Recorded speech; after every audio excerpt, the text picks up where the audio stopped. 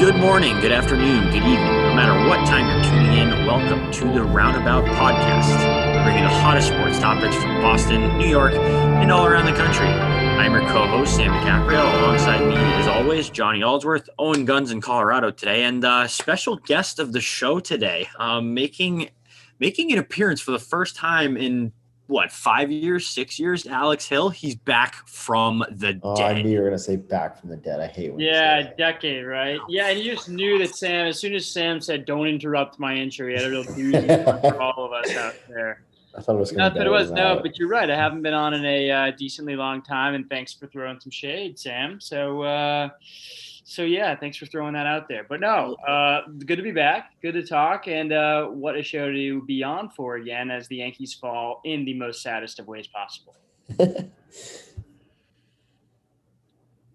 What? Okay, so let me just say it out loud. Yeah, Sam's got his patented, hand over his eyes, staring up at the heavens, looking up at the sky. His eyes are pretty much bulging outside of his eye sockets. He's still got his Yankees hat and jersey on, so that's about as down bad as you can get right there. Fellas, I've been to a lot of baseball games in my life. I've been to a lot of Yankees games in my life. From a regular season standpoint, because I've seen them lose on a walk-off in the playoffs, and that was the worst thing ever. From a regular season standpoint, I think, and I've seen them lose games at Fenway by 16 runs. That was the worst regular season baseball game I've ever seen, and I probably will ever see. You go from having a literal no-hitter through 7 innings, up 4 runs, doing a pretty good job with runners on base. They got a couple of hits. It wasn't great, but, they a couple of timely hits, Torres, Odor, blah, blah, blah. And then 20 minutes later, you're losing. It was as soon as Renfroe hit the double, too, you're like, it's happening. No, so I wasn't too concerned there. I was like, okay, that's one. Let's bear down a little bit. Then Vaz got that hit, and I was thinking, I'm like, ugh. Yeah. But the thing that really did it for me was when freaking Franchi got the hit. That's when I was like, because his at-bats were horrible. So bad. As soon as he bangs that single, I was like, okay, this is over. I need to. But that's the thing. Thursday night, too. It was bottom of the order that started it. That's your bottom of the order, too. That's another sad thing, by the way. Thursday night should have been the worst game of the series. Oh, no. No. You know what the saddest part of the whole series was? That the Yankees at worst should have split the series. Worst. Completely. They blew it in the 9th in the first game. They lost handily in the second. I guess you could say that they maybe shouldn't have won that game. No, they completely should. 4 2-out runs, they absolutely – and Eovaldi was dealing. They absolutely shouldn't have won. They absolutely collapsed, and at worst, they should have split, but they honestly could have and should have probably taken 3 of 4 if you include that, comeback in the 8th on their part. It goes looking at it from an optimism. But ceiling 3/4 and at worst go 2-2, and they go 1-3, and they're done, man. They are done, and they are sad, and that today was just it almost becomes, as a sports fan and specifically a Red Sox fan, just funny at this point when you're watching the game and your team's in good standing. So you're just sort of like, okay, this is fun to watch. Yeah. And you see a team like the Yankees, just you just can feel an unraveling coming. And your team's losing and getting no hit, and you're kind of LOLing, thinking your team's going to get no hit. And then the next thing you see is your team up 5-4 because the other team just somehow cannot get outs. They just miraculously do not know how to get guys out when it matters. And the bottom of the lineup tears your bullpen up again. Sorry, that's a good transition point to the agenda for today. I completely forgot about that. Which we're going to get now. Okay, we already fried right now. We already started it, but we're going to dive deep into the Red Sox taking 3 out of 4 against the Yankees. What should the Yankees do with the deadline now? The deadline's on Friday. What should they do? That's 5 days away. What should the Sox do? First place. And kind of to go off what you're saying, Hilly, the one baseball game out of 162 is the least consequential thing ever. I mean, it's a close division race, but there's nothing better than taking that game and treating it like it's the World Series. It's so much fun. Well, especially when you have the padding of being my team that's good, what I mean. And they don't need to win. And it's just whatever. And then they do come back. Because for a certain point, like we're just out there trolling along saying they're going to come back, they're going to come back. Yeah. But then when they actually come back and it just comes in such an improbable and tragic way for the Yankees, that's when it gets funny. They were dead in the water. It was not a game. You had 0 hits going into the 8th inning. Even Thursday night, it was the best contact that JD hit a ball that was fouled by like a foot. That was the best contact they had through 7 innings. Yeah, they had nothing. Literally nothing. I was gonna say even Thursday night, it was Devers, Martinez, and Bogarts. Oh, and Cesa got him out in 5 pitches. Yeah, he got out in the 8th, right? So then you're going to the 9th, and it's Verdugo, Vasquez, Dahlbeck, Chavis. No, Vasquez started it because Green shut him down looking, and I was like made him look foolish. So I was like, okay, we're chilling. Yeah, it was Vasquez, Verdugo, Dahlbeck, and you're like, dang. Lo and behold, the unsung heroes come up. And that's what it's been for the Sox. Every single player is contributing. But I'll let you do your Yankees thing first, and then we'll get into the Sox. Sorry to cut you. You know what, Alex? You go right now. I was just going to say, Sam, there is hope. No, this is actually funny. The Yankees feel like they're dead, and like literally they feel like they're just going to collapse and just ruin themselves as an organization. Okay, so you guys make. You just said I could speak. You just said I could speak. I thought you were done. I'm sorry. I thought you were just saying they were dead. I thought you were done. I'm sorry. Keep going. I took a comma in my sentence, and you decided to jump in and be the Superman. You've just screwed me over. No, they are now the worst franchise ever. Yet they are 3.5 games out of the playoffs or the wild card. So it's going to be funny when they go all out on a trade deadline acquisition and don't make it. And they miss. But yeah, Sam, your team's only 3.5 games out. I'm going to save the deadline bit for a little bit because I have a lot of thoughts on that. But I'm going to read you a little list. This goes all the way back to Memorial Day weekend. Oh, this is going to be pleasurable for me. Memorial Day weekend is what? May 29th. May 29th? Yeah. Get Memorial Day. So they're winning 2-1 in the 9th inning against the Tigers. The Detroit Tigers. Who's they? Who is they? Yankees. Okay. All this is Yankees. And Justin Wilson is on to close the game. Justin Wilson's got about like an 8 ERA right now, so he gives up a 2-out, 2-run walk-off home run. That's one. June 10th, they're winning 5-3 going into the bottom of the 9th against Minnesota. Chapman blows a 5-3 lead with 4 straight hits and 2 2-run home runs, and out of nowhere, the Yankees have what should be a sweep turned into a loss. June 12th, just 2 days later, the Yankees rally from 7-3 down in the 8th inning. 2-out, game-tying 3-run home run by LeMahieu. They don't score in extra innings, and they lose to Philadelphia. Fast forward 10 days later. They're winning, what was it? They're winning, I want to say either 3-2 or 4-2 going into the 8th inning against the Royals at home. Kansas City, bad team. And Jonathan Loaizaga allows 4 in the 8th inning. Jesus, that sounds familiar. Fast forward 8 days later, you could even that's, by the way, skipping over the debacle. That's skipping over 2 debacles that were both of those Red Sox series. That's skipping over those. That's not even counting those. June 30th, Yankees lead 7-1 after 1 inning. They score 1 run until the 9th. There's 8 million hours of rain delays. Is this the Angels one? Chapman gives up a game-tying grand slam in the top of the 9th inning and then proceeds to allow like 3 more runs in the 9th inning. They lose that game. I think that's my favorite one. I'm become a meme. He's the funniest guy in the world. I'm just getting started here. This list is not over. How do you not Google his name and laugh? I don't know how. Look at his face and then look at him pitch and you just LOL. One of like 3 Yankees players should probably be in jail right now, by the way. Who's the third one?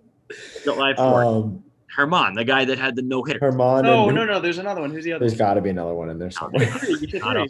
Not off the top of my head. I think there's only just those 2. Just 2? Yeah, I think just those 2. July 4th. What a moral franchise. Only 2. July 4th, they're beating the Mets 5-4, going into the top of the 7th because it was a doubleheader. for whatever reason, Booney Tunes decided to put Chapman in to close the game out. So immediately as that happens, Pete Alonso takes him deep, and then the Mets decide, all right, we're going to put 5 more up in the inning. So they lose 10-5 in a complete just debacle of a game on the 4th. Brett Gardner should probably be in jail. Brett Gardner actually had a pretty good season. Yeah, I don't mind Brett Gardner. I mean, can I just divulge? Can I like real quickly when they put his stat up that says the heart and hustle? I was just going to say the heart and hustle. It's just like congrats on running the ball out.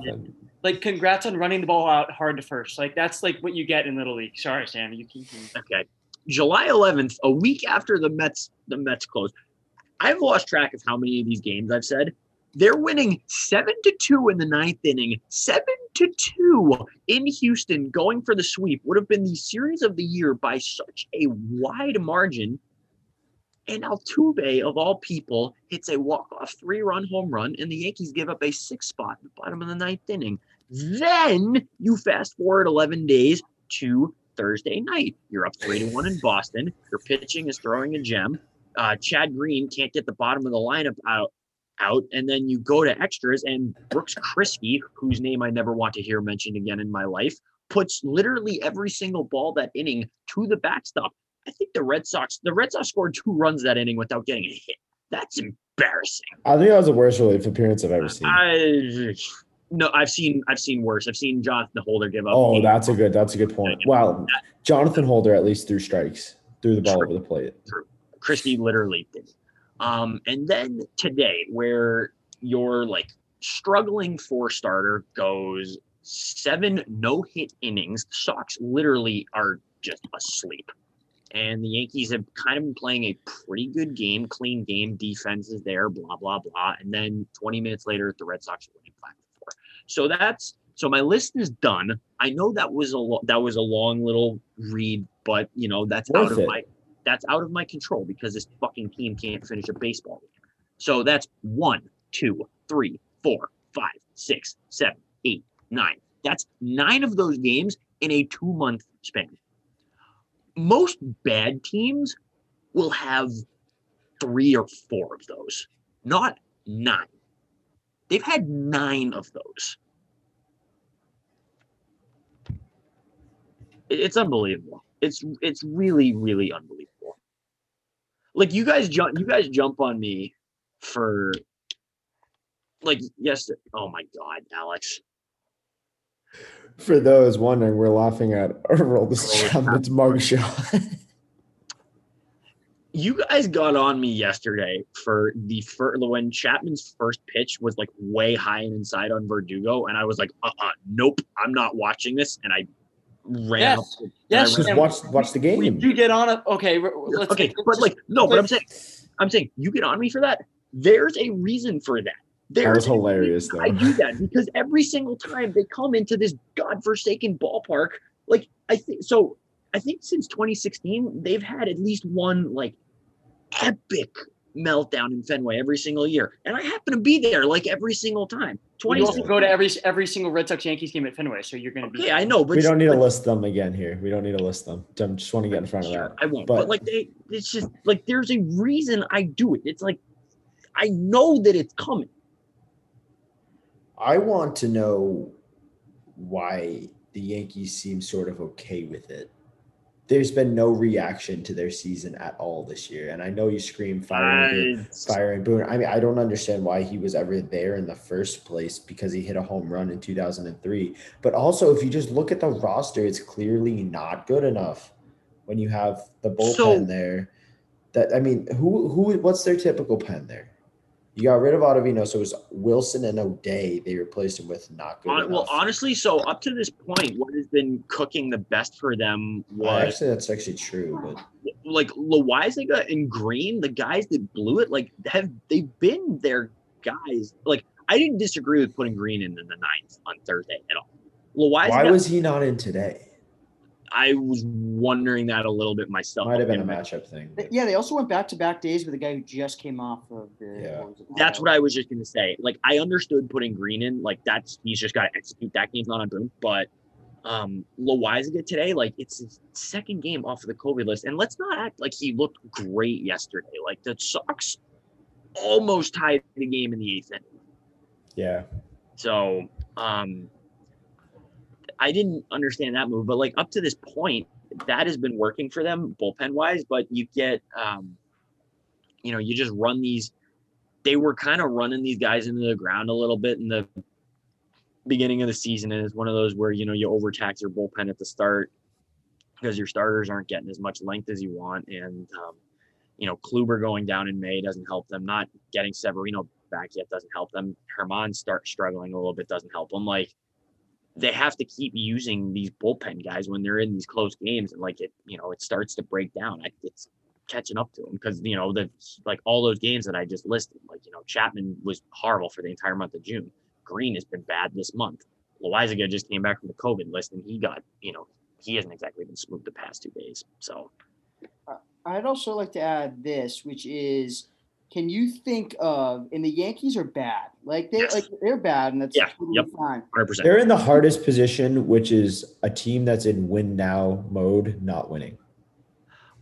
Well, they're in outside pressure of win now when they're not actually in win now mode. Yeah. I mean, they are. They're always. You can't say they're not in win. They're always trading prospects for people because of the franchise. Oh, I thought you were. No, they're absolutely. I thought you were saying they weren't actually in win now mode, and that was just outside. That's what I thought. They are not actually. What I'm saying is, their team is not built for win now mode, but their outside pressure makes it so they have to be built for win now mode. They're not a win now team, but their franchise is just. No, that's the thing. They are, but they're not winning. That's what I'm saying. But they're not. They're also not built that way. They're trading prospects for players. But what I'm saying, they're signing people to big contracts. I think we're saying the same thing, but just not communicating it. We're both saying that they are losing games, and I am saying that they are not in a good situation to win now. No. That they might be built for it. They do continue to lose. And if we're being honest, they haven't been the only reason.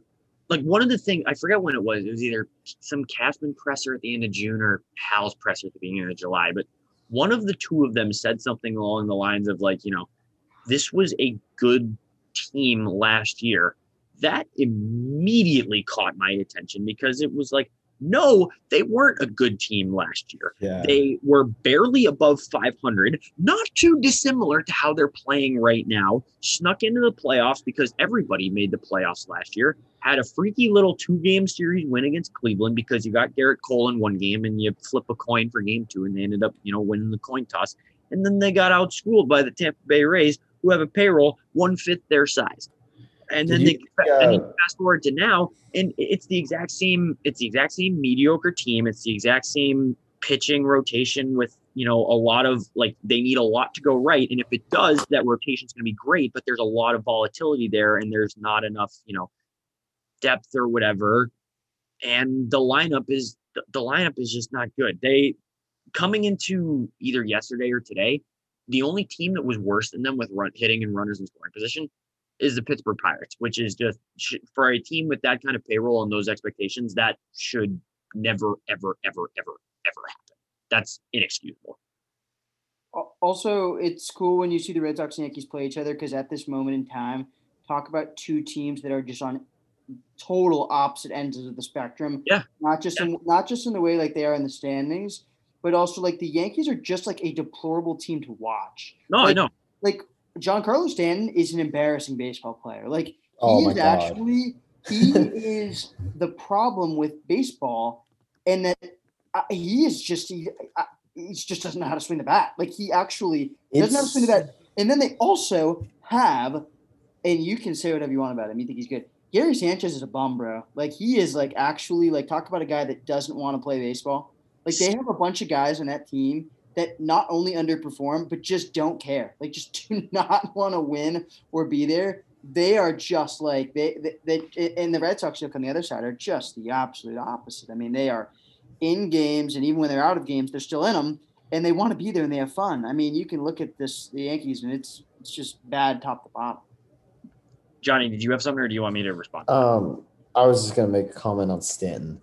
That like he doesn't when he makes contact, it's hilarious. I know his swing is because he hits it so hard with just no effort. But when he misses, you're just like, what is he doing? There were at least 5 times this weekend where I saw him swing at a pitch, and I'm just like, what on earth are you doing, bro? Like, so the thing with I disagree with you on Sanchez. You can say what he's not a player you want on your team, Alex. He was great today. Was hurt Friday, so we didn't get to see much of him. But the only reason why they're above 500 right now is because he fixed his swing and his leg kick is gone, so his timing is a lot better. And he's looking honestly a lot like the Gary Sanchez we saw in the first 2 years of his career, like the actual good player. Like if you watch a video of him swinging a ball, from 2018 or 2019, he's got this massive leg kick. Now it's barely there. Which was this the same Gary Sanchez that I am looking at that is hitting 219, or am I wrong? That he had. So is it the same guy? I'm just curious. No, it is, but there's context that needs to be taken with that.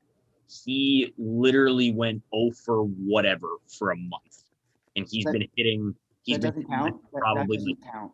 I mean, recent. No, I know. I'm just saying, like recently when he, made the change to his swing, he's the past month or two, he's been one of, if not their most productive bats. Okay, but I'm just saying, if you look at a 219 batter, just objectively. No, I know, but you look at a guy like Rougned Odor, who's been batting like his batting average right now is like 230, but he's been hitting like 320 over the past 45 games, and he's their 3-hitter, and he's putting good wood I thought he looked good this weekend. I thought he had some clutch hits. He did. I know, but I'm saying like the numbers, and I'm not saying that those don't matter. I'm just saying like it's one thing if a guy like Giancarlo Stanton does that and his swing stays the exact same, because Stanton has been the type of player where, you look at last October where he's the most feared hitter in baseball, and anything that gets thrown over the plate gets hit 450 feet. And a week later, he's putting the worst swings on baseballs that you've ever seen in your life. There's no fundamental changes. Sanchez and Odor both, they were not doing well. There's a reason that the Yankees got Odor for nothing, because he's sucked at baseball for 3 years. They make these changes, these fundamental changes with their swings, and they get back to the caliber of player that we've seen them be before. I just feel like he's another one of these Yankees players that goes through the motions, doesn't care. When you need him in a game, he's either hurt or he's, walking down the baseline, or he's doing this or that. He's pulling out of a game. He just feels like another one of these. He had a hustle triple today. Okay. Everyone at some point. I'm just saying. He hit it in the triangle. A triple's a triple. I'm just saying you're calling him. You're trying to call him fat and lazy, and he is fat and lazy. Yeah, and he busted, and after he busted it today, and your catcher's hitting 219, and he's missing games for hamstrings, and then bullpen catching or catching in between innings. That bothered me. This guy does not care. That bothered me a little bit yesterday. I think it's just when you look at these players on Red Sox and Yankees teams, there is a cohort on the Yankees team that does not want to be there, does not care, and they just show up. And they're not good, and Johnny's waving his hands. Yeah, this is the least I've ever gotten to talk in a podcast. No, I was just going to say, I think Hilly's point, if you look on the flip side of that, Verdugo breaks a no-hitter. He's at second base. He's like let's go, right? But I think that's part of it. No, I think that's part of it. Dude, he was telling he won the World Series when he was down 4-0. Obviously, in hindsight, that looks great because they won the game. But if a Yankee, you guys, if Luke Voigt did that or something like that, you would be on my case. No. Yeah, because the Yankees wouldn't have come back and won. But here's the thing: the Red Sox are good, and they win, and they have fun. My guy. And they have fun, and they believe. There was a. Kike said after the game today that when Cora went out and replaced Yaxel Rios with Josh Taylor, Cora said to them, if we get out of this inning, we're going to win this game. You see Verdugo get on there. He puts his hands – he's not putting his hands up because they broke up the no-hitter. He's putting his hands up because he thinks that he's starting a rally. Vasquez hits his little bloop single. You see him point to the dugout? It's because he knew. They believe. There's a belief in that team that they're going to come back in these games. They know this stuff, and that's part of it. They know it. That's It's one of the greatest pictures of all time. Pablo Sandoval is on our computer screen right now with his gut hanging out and his spring belly hanging out. One of the great pictures of all time. But yeah, we'll get to the deadline in a second. Can we talk about the Red Sox doing good things for a second, Sam? I get one more point. That's a no. Come on, dude. Just one. It's on the same topic of. So I get to talk 30 minutes about the Bruins whenever I want to. Sure, whatever, man. I should not have agreed to that. Go, say it. Anyway, so I think what you're trying to say is that the Yankees are a bunch of individuals and not a team. Yeah. I don't think that's a product of I don't think that's like a thing of the guys that they have. I think it's more of just an organizational, so Aaron Boone they hired him to be a passive manager. They hired him to be a not, mess with too much, like sort of let the players do the policing, kind of not too dissimilar from, Alain Vigneault as a head coach in the NHL. Like, they said that about him too. That's all fine and good when, things are working. Like that 2019 Yankees team was a juggernaut. They, no matter what injuries or whatever you threw at them, they just won games. And, like that whole next man up mentality, and Boone, with his Savages rant or whatever, that was working then. The problem with that style of manager is when things start to spiral a little bit and the players get frustrated and things like this start to happen, and you don't have a manager who can step up and right the ship. Like, to your point, I think it's tacky, but I also think it's true. Like this whole Cora, we're going to win this game thing. Boone's not going to do that. And that's not necessarily a fault of his own, because I don't think the Yankees brought him in to be that guy. Did you hear what he said today? How are you going to deal with adversity? We're going to deal with it like we have all season. I didn't hear that, no. But I think he just does the same press conference every other day, which is that his team just lost and blew a big game. Oh, Boone, dude, don't get me started. Don't get me started. This one was tough. I will be screaming my head off for the next 45 minutes if you get me going on Boone press conferences. I'm not talking about that. For everybody's sake here, I'm not talking about that. But I don't necessarily think it's a fault of his own, because I think he's just doing the job that the Yankees told him to do. The problem is that job is not what the team needs right now. So by that, it's his fault, but it's also goes all the way up to Cashman and management, because that's the kind of setup that they wanted, and that kind of setup is blowing up on it right now. So I think it's more of an organizational thing than a players thing. I think if you actually get a manager in there and like some less all or nothing, like righty hitters, like just some lineup diversity that can battle, I think you would see a lot of things change, because there's a ton of talent on that team. It's just not being put together right now in the most optimal way. See, I agree with you too. I don't think it's as much of a team thing or a manager thing, but I do think it's such an organizational flaw that the Yankees are honestly in the past. God, what has that been? Since 2009, they've been a joke. They don't adapt. No, like they do not. They do like, what's the definition of insanity? Doing the same thing over and over again without actually changing it. Like Cashman doesn't seem to. Their whole thesis is that, oh, if we're struggling, what do? We buy. We buy more, we buy more, we buy more. We're upset. What do we do to become happy? We buy more. Not actually fixing a problem or looking at – I mean, the Red Sox lineup, not this weekend, but just in general, like historically, the Yankees roster on paper should outmatch the Red Sox, just generally speaking, over the last decade or so. Generally speaking, with talent top to bottom. Yeah. However, and the Red Sox have been up and down. The Yankees haven't won. The Red Sox have won.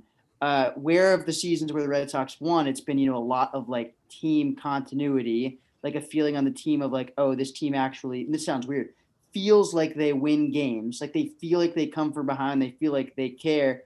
With the Yankees, man, it's the same thing. It's the same bought in players. When they're succeeding, they're winning.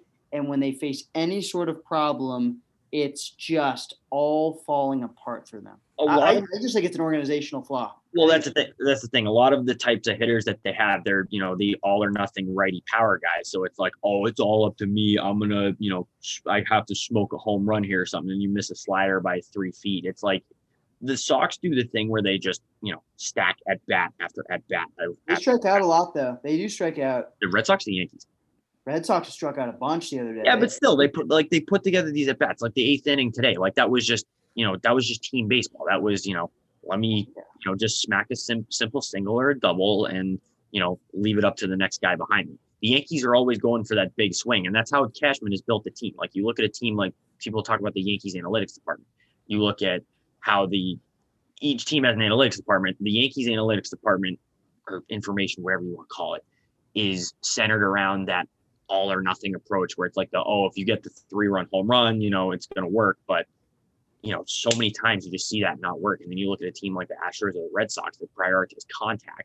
And, these guys just string together at bats. They're so tough. They score so many runs. Like, I think it stems from the top. But so it's not necessarily a thing of the players. Like, the players are doing, like, what they're supposed to do. The problem is when you put all the pieces together, the puzzle, it's not going to work.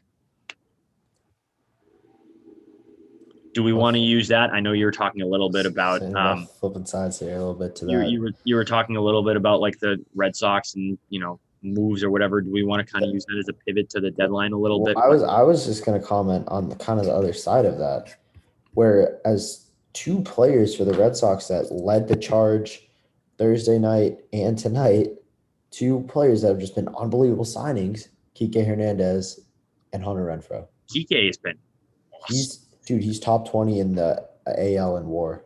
They showed a graphic yesterday, most extra base hits in the past month, I think. Yeah. The entire American League. I think he's been statistically one of the best outfielders in the league too. What a signing. He's a hell of a baseball player. He is just a ball player. He's a hell of a player.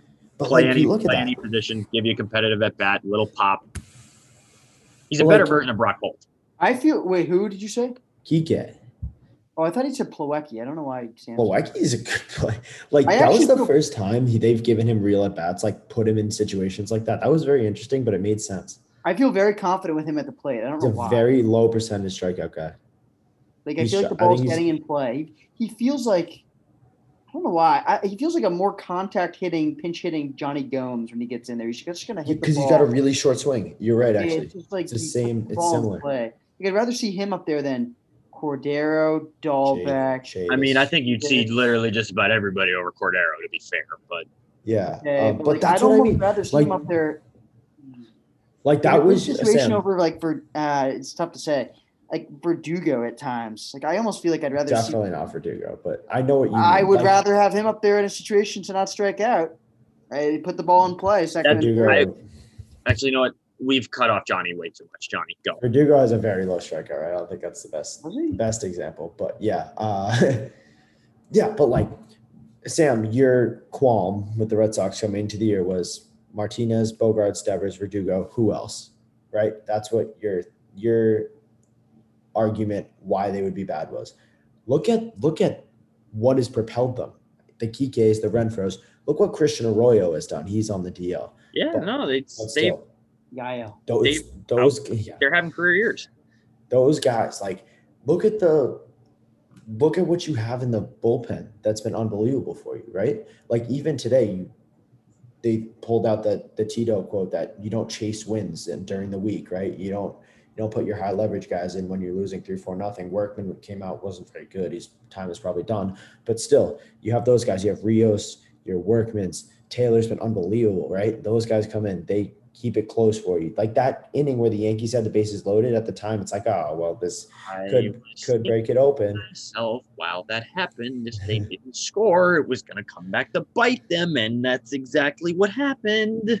Like for me, you look at the Red Sox, who, and I guess now we'll transition to the deadline, who now have, you had a very good first half. You've added Jarren Duran to your team, who looks like they're kind of going to ease him in, facing him only against righties. You've added Tanner Houck to your team, who was really, really good the other night, and you're going to add Chris Sale to your team. So that's 3 pretty big internal additions. Where's the big hole in the Red Sox roster? Well, if they want to keep playing Kike in the outfield. I would say one of either center or second, whatever position Kike doesn't play. I don't think they're banking on Duran to be that guy yet. Christian Arroyo has been fantastic. They've also it's been fluky injuries though. Huh? Yeah, but so with 8 zillion of the Yankees injuries. Like, if you can't, bottom line, if you're not playing, you're not playing. You're gonna need something. Yeah, but it's not like if he goes out, it's not like it's not like he's injury prone. But I would say the answer was, I think, a left-handed hitting first baseman. I'm fine with Dahlbeck against lefties. It's awful against righties though. So there's that, and then I think I have a theory about the starting rotation. But I want to hear your thoughts first. Is the Red Sox starting rotation good enough? Should they address it at the deadline? I think they should add a pitcher. They totally should. Or two. I mean, if you look at the roster, their lineup, the lineup's good. And I would say this. I was going to say this, and correct me if I'm wrong.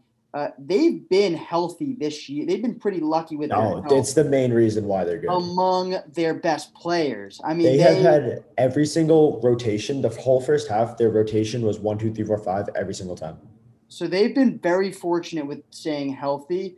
So, I mean, and when you do get down into their roster, when they've had a tough time with filling the gap at first base at times. And when Arroyo's out, Chavis is just not a viable option. He's just not. I mean, they're just not going to send him out there. So, okay, if you look at how healthy they've been, it's fine. But what happens if Bogarts goes down? Or what happens if one of these guys in the infield or the outfield, gets hurt and they're, core part of their lineup? It would be nice to have someone in there that might be able to platoon both infield and outfield. That's the thing, though. Their depth has actually been very good. And interestingly enough, they've been very lucky with their starting pitchers staying healthy, especially when you have Richards and Evaldi. Who do you count as their depth, though? Who's their depth? I mean, if you want to go into the minor leagues, which I know. No, I don't. I want to go into who is on the MLB roster. I mean, that's kind of the thing, though. When someone gets hurt. When was the last time that one of Bogarts, Devers, or Martinez was hurt for an extended period of time? Bogarts has a wrist right now. He's got a banged up wrist right now, actually. I was gonna say he battled this weekend though. He's the toughest out in your lineup by such a wide margin. Yeah. But yeah, they're two 6 and 7 starters, I guess, if someone were to go down. Houck and Connor Siebold have both got hurt, so they've been fortunate to keep their starting 5 going, because that's something that Chaim Bloom really banked on in the offseason, or not banked on, but added to in the offseason, was depth. If somebody goes down, you've got the reinforcements in Worcester, right? That's something that I'm more talking about their hitting lineup. I think that they do have pitching depth there. I'm saying, if you're going to count Chavis' depth, if you're going to count you want a 200 Cordero's depth, or you're going to count. I mean, yeah, you're right. I mean, I just think that Marwin Gonzalez, there's Danny Santana. No, you're right. There's better options there for depth. Dahlbeck is depth. I mean, I don't know. I think that you could add. I think they could add a first baseman. No, I think that's the main thing they have to add. I don't know. Carlos Santana, I think, would be fantastic. It will be funny, and this is Jonathan Scope would be really good too. 2 guys I've thought about.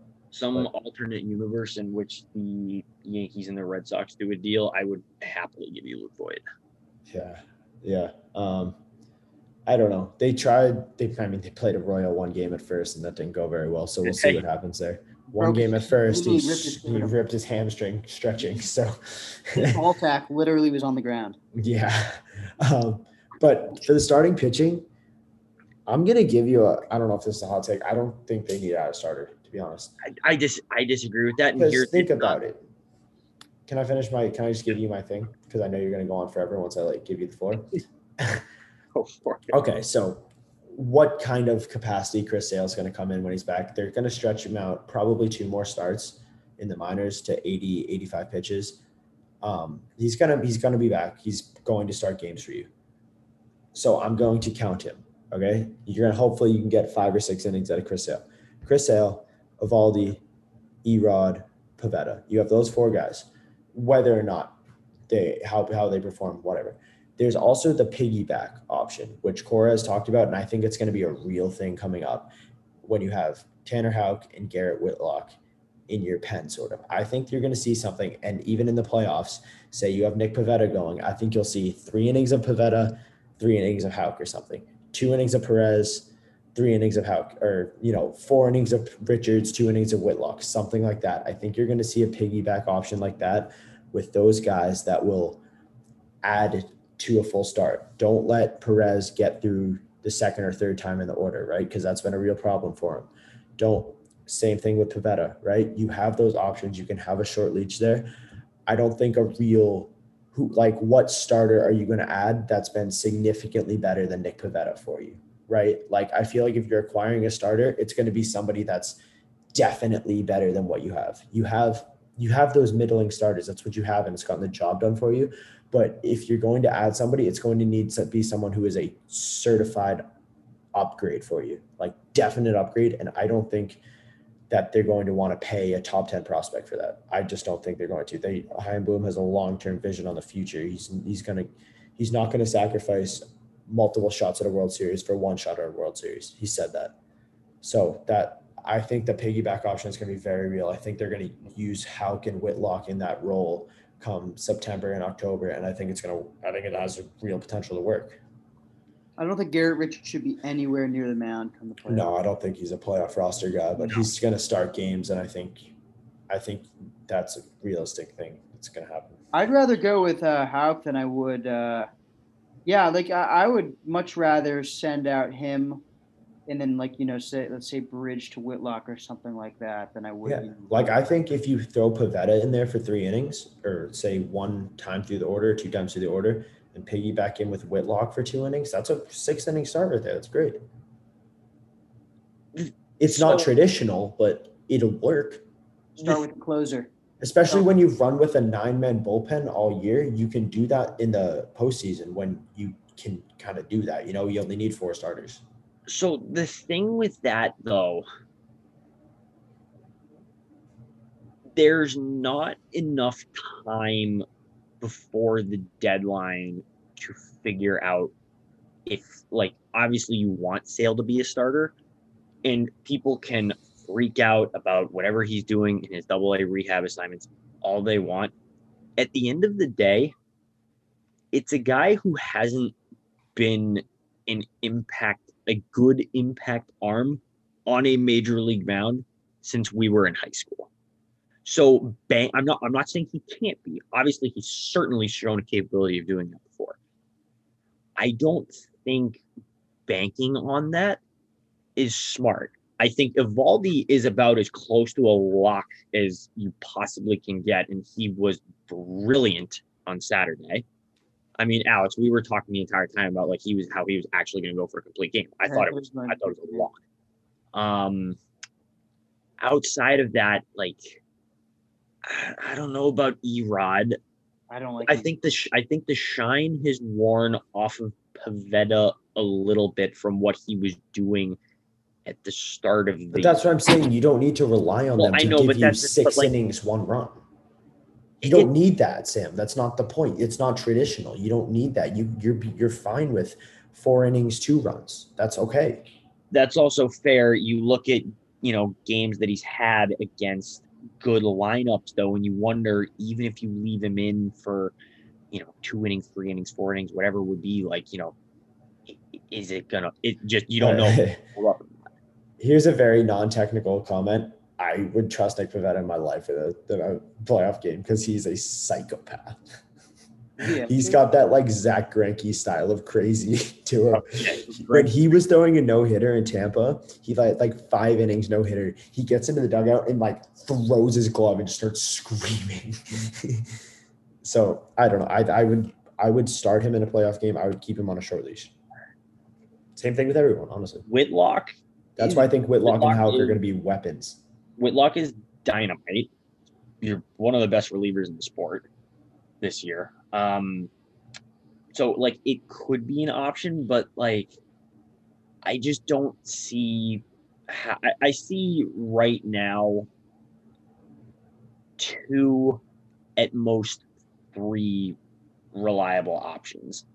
And I'm not saying presently, Houck very well could turn into that. He looked awesome the other night, albeit it was against a shit lineup, but still, end of the day, he looked great. by the time the deadline rolls around, you're not gonna have enough time to be like, okay, I'm very confident that, this is gonna be our guy. So I think they could do it going out and adding 3 or a 4. If you need Evaldi to be a 1 in the playoffs. But they have a 3. They have a 3 or 4. They have a 4 or 5. Get another one. Get another one. They have that. Like that's a waste to me. You can get one of those. You can get one of those without having to give up too much. But why? I'm just saying, I don't think it hurts. You very well could have that. I don't think it's a sure thing. And I don't think that, going out and getting one of those guys for a half-season rental would be a bad move. I'm not saying I'm not saying go out and get Scherzer. I'm just saying I don't think it would hurt them at all to get a guy where it's like, okay, we know what we're going to get out of this guy. So, if he becomes a long bullpen guy or something like that in the playoffs for us because our other arms are pitching well, great. If those other guys, burn out, we don't really feel like trusting them too much in the playoff game, well, then we can throw this guy out there and that's taken care of. It's more of just a contingency, like a safety blanket that wouldn't cost you too much. That's fair. I'm not saying go out and trade for Scherzer. I just think that, a lot of this stuff, there's not enough time before the deadline is over to figure that out. That's fair. I think that's actually probably a realistic thing. That's what I think they should do. But more or less what they have is what they have. Chris Sale is going to start games. No, I'm not saying he's not going to start games. I just don't know if he's good. I think he'll be good. I think he will. I don't know if he'll be 2.15 ERA Chris Sale, but I think he'll be pretty good. He's going to be fresh. He's going to be ready to go. He's going to be motivated. Play the wait and see. But if you need Evaldi to be your number 1, he is certainly pitched like a number 1. But I definitely think you're going to see that Whitlock 2 innings following a 3 or 4 inning start, or Houck, and I think it's going to be a really good combination, especially if you go with a lefty followed by Houck, which would be pretty cool. I can see it. I can totally see it. That would definitely be a good way to run your roster. But yeah, I think that if you Dodgers kind of did that a lot with what was it, Urias, I think, right? Yeah, sort of like that. I can see that. Yeah, I think if there is a first base option that you can add, I hesitate. I don't think they're really going to go after one of the big guys. Santana's got a year of control left. I don't think they really want to trade prospects for a guy like that. Maybe Scope if other teams aren't on him, but someone mentioned CJ Crone. He's a righty, but with kind of he'll hit the other side as well too. Yeah, I think that's the one like actual hole on the roster is on first base, especially against a righty. But yeah, that's me. Sam. It's a more and then a reliever too, because you can always use another reliever, even though their bullpen's good. You can in the postseason you can never have bullpen arms. Yeah, I think they're gonna run with like a 9 or 10 man bullpen. Probably a 10-man bullpen. Would not surprise me at least. Yeah. So. Yeah. All right, Yankees deadline. Probably the toughest position. I don't know if you can pinpoint another team that's in position. I think they're going to do a little ticky-tack move to show that they're trying to win, and then it's not really much. I think can I say something real quick before you say something, Sam? What would be the problem with the Yankees, and they don't have the stomach to just wave the white flag ever? What would be the downside of them just selling off some pieces from what they have at some point and just saying we just don't have it this year? So you're a fan, dude. You don't care if they make the wild card and they're out in the first round. No, obviously I care. I'm gonna be very pissed off if they do that. It's just counterproductive to a certain point. At what point do they realize what they're doing is wrong and they just say we need to actually change our philosophy? That's what I was just going to say. I was like, the team that they have right now, I think a really good comparison is the 2019 Red Sox. Yeah, I don't think that's bad. Like where you have that team that has just a ton of talent, but for whatever reason, it's just not working. And it's not, it's not April 25th where you're like, oh, well, they'll turn it around. There's a lot. We've seen enough of this season and last season that we know that this Yankees team has been horrifically mediocre for over 162 games now. So they don't have any like free agent pieces. In terms of no, they don't really. In terms of what they could do at the deadline, I want them to sell. I But don't. what do you sell? They're in. Well, that's what I was just. I was just going to get into that too. It's Tyon, Judge, and Sanchez were free agents. They have all 1 year control. In trading terms of the deadline, I honestly don't think they're going to do a whole lot. I think buying would be, I know you were texting earlier, like imagine if they decided to buy and use Saturday as like the feel good, we're coming back win. And I saw that and I was like, I swear to God, if they do that, I'm going to lose my mind. Because like it's clear to pretty much everybody that they're not going anywhere. Right. Yeah. I mean, yeah. They're so if they give anything up to buy, like I don't think they're going to wave the white flag. I don't think they're going to go, full 2016 like they did then and, sell off. I mean, would they sell off Beltran, Chapman, Miller, and probably one other guy too? I can't remember. What I see with them is maybe a small move here or a small move there. Andrew Kashner. That's a good one. That's what the Sox in 2019. Well, I know. That was their only move. I was going to remember. He actually pitched pretty well against that year. I think a lot of what they're going to do is going to come down to the offseason. I think if they miss the playoffs, you have to clean house. Like Boone has to go, Cashman has to go too. If you're cleaning house, then Judge has to go too. I'm not talking Sanchez. The pieces are there and they're not in a position because like the thing with Betts was going to command, the $300 million contract because he, hit free agency at a pretty good time and he was one of the best players in the game. That's not going to happen with Judge because when Judge hits free agency, he's going to be north of 30 and he has an injury history. I think he will still get a significant deal. I don't think it is going to be anything close to that. It'll be, 100, 200, whatever it's going to be. It's not going to be anything like. So I think looking at it like that, I don't think Judge is going to go anywhere. No, I was mostly kidding, but yeah, I know. But I've been seeing that rumor floating a lot on Twitter, like, oh, well, the Yankees actually. No, I don't. And another reason why I don't think that is because Hal Steinbrenner cares about money and Judge is a moneymaker for him. And also, the Yankees are never going to go into full rebuild mode. No, never. I think those were. But in the offseason, you saw it a little bit this year where, they did the thing, they gave you Ottavino for free and, did this and did that. Like they cut a little bit of money this offseason. Yankees are currently paying Adam Ottavino. They're paying him $1.8 million to pitch very well for the Red Sox. Wait, are the Sox paying him at all? They must be, right? They are, but so I think you're going to take a look at some of these. I think you have to, like, if you have to get a deal where it's like you have to look to move Chapman and Britton, I think for sure. And even if the return is not great, I think you just have to do it to, because everything is about the salary cap with the Yankees now. Whether you agree with it or not, it is what it is. If that's how they're going to operate things, they need to get those guys out of there. And then I think another thing you look at too, if you can get anything for that god awful Aaron Hicks contract, you have to. If you can move Voit, you have to. I personally would have moved Voit last offseason because his value was never going to be higher after he led the league in home runs and, he battled and was a big bat for them. I would move Voit because they have enough of that type of hitter. I would maybe even look into moving Urshela, not because I think Urshela should be moved, because I think he could get a lot of value back. And if you can't move a guy like Voit, well, if you're committed to Gleyber Torres and you still have DJ LeMahieu playing second and Gleyber can't play shortstop, somebody is going to need to move. And if you can't move DJ to first base, then you got to move him to third because they can't move that contract either. They just signed him. So it's kind of the Yankees. I think they might have to force themselves into some painful decisions with guys that they like Urshela.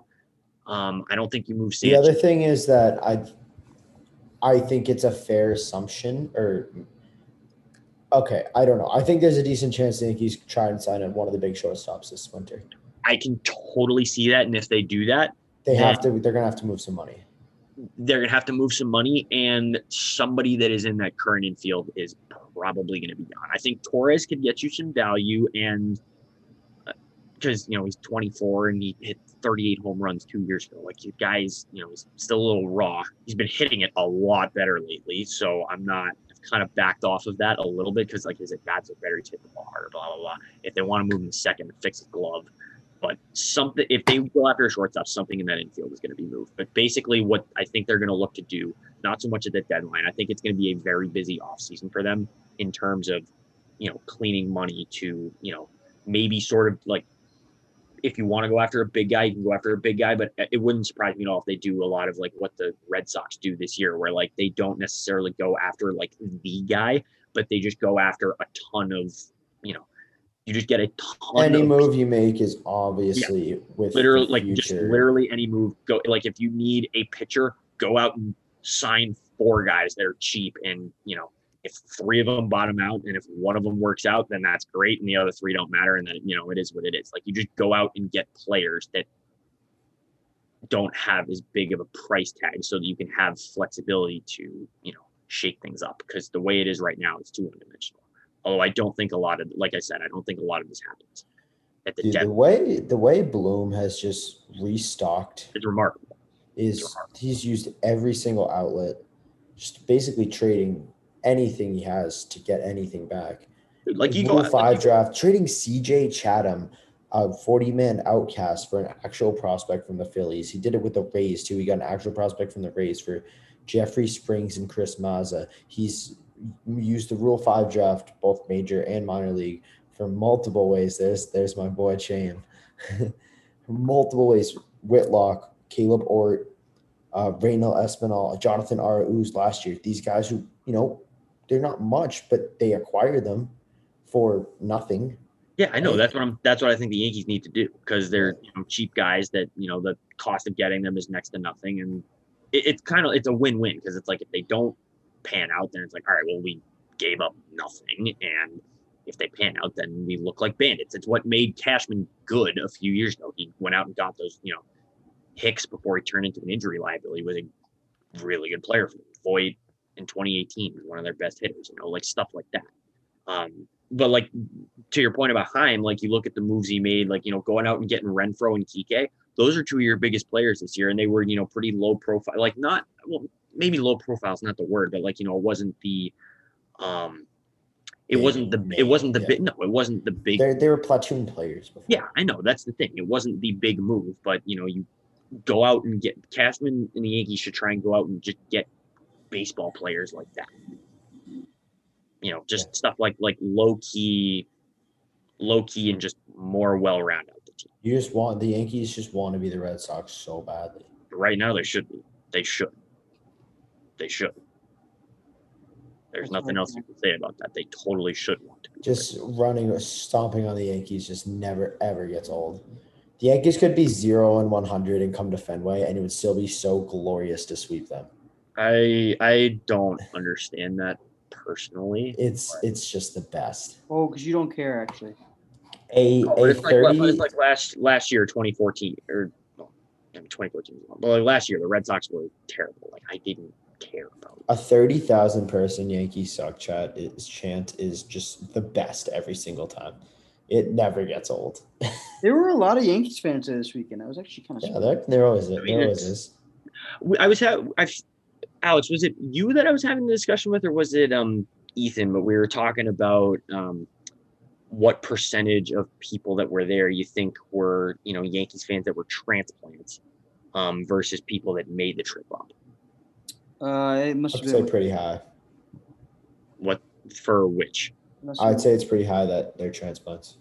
That's kind of what I'm thinking too. But I think there was because it's Fenway. I think there's a decent amount of people that will always make that trip. Yeah, but there's obviously a lot of New York people that live in Boston. Oh yeah, I know. I'm saying I agree with you, but I think that there's more of a trip contingent than you give it credit for. But I 100% agree. I think that most of the people are transplants. I want to go in August. I'm basically a transplant.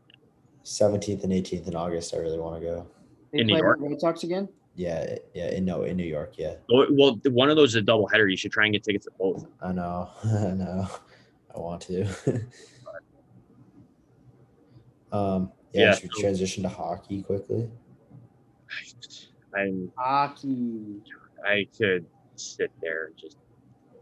Okay, I'll start. How about this? Because this is the main thing we're going to talk about here. That Barclay Goodrow contract is the worst thing I've seen in my life. I'll just stop it. No. There's that. Okay, every single trade in the NHL is one way or another is tied to a terrible contract. Either a terrible contract is as a part of every single trade is just a awful, awful contract. Every single one, babe. Look at every single trade. The Rasmus Ristolainen trade, I'm not kidding, was the worst, maybe the worst I've ever seen. You think worse than Seth Jones? That was really, really bad too. Wait, so you're just saying that a bad contract is what leads to a lopsided trade? Well, look at every single trade made this week. Do we want to just go one by one with like all of the significant moves that were made like the past week or so or whatever? Sure, we can do a rapid fire. Okay, the Goodrow contract's a little bit of an overpay. Oh, it's so bad. It's so bad. When you have a team that needs to inject, lineup diversity, not too from the Yankees. I'm serious, not too dissimilar from the Yankees. The Rangers were all a run and gun skill team last year, and they got legit. I don't disagree with you that they physically, we literally saw them actually get assaulted by the Capitals in the end of the season. I don't disagree with you that.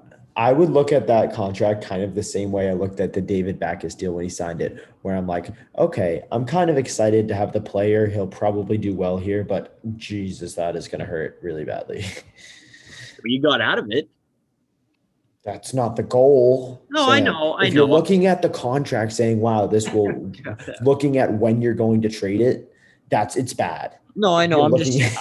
I agree with you. I'm just saying, things can – change pretty quickly, and if they need to move it, they can find a way to. That's not what you want. No, I know, of course. I'm just saying, I don't think it's a death. I think you're making out to be a death sentence. I don't think it's even close to that. I think there's a deeper meaning here that the Rangers front office thinks that Barclay Goodrow is worth $3.6 million over 6 years. But yeah, it is a death sentence. They were a one-dimensional team. They had some cap space. The thing is, you can find players like that. There's more than one Barclay Goodrow available for $3.6 million. He's not going to be stapled to two fantastic players with Yanni Gordon. I don't disagree with that either. But when you have cap space and there's free agents, just when you have money, just waste it. Yeah, I'm saying if you have I'm not saying waste it, but if you can take on a little bit of a bigger risk or a hit there, and you need, it's a move that a type of move that you need to do, you got to do it. But the Rangers Cup window isn't 2022. If everyone had that viewpoint, they would run themselves and their team into the ground. Johnny, how long have I told you that their actual window is going to start to open up next year? Okay, but where's the long-term plan here? Dude, I think Barclay Goodrow is going to be a good player for the Rangers next year, but the goal should be to find the next Barclay Goodrow, not overpay the current one. That's fair. That's gonna hurt when you're actually trying to add something to put your contending team over the top when you're paying your fourth line left winger $3.6 million. He's not. I don't think he's gonna be playing fourth line for him. He also might play center. They might have him center. Regardless, I promise you, he is not going to be worth even $3 million, not stapled to two. Well, let me ask you this: What if you really good players? And I know you're gonna laugh at this because of the discussion that we had a year and a half ago. What if you put him on the line with you move Kreider down to 3 and you put him on the line with Kreider? That's just not a good line. That Kreider needs someone fast to set him up. Kreider needs an offensive player there. That's the person in his line. All right, so then play him with Kravtsov or something. I mean, that would work a little bit better for me. But still, Barclay Goodrow is not an offensive force. Why are you putting one of your better offensive players with him? That wouldn't make any sense. You got an offensive player and a defensive player. It's the same thing, same reason you played Jesper Fast with Tammy Panarin. Okay, but then you're not maximizing your – I mean, I understand what you're saying. You need both, but Panarin then you're not – okay, that's not. That wasn't my point, even close to my point. Okay.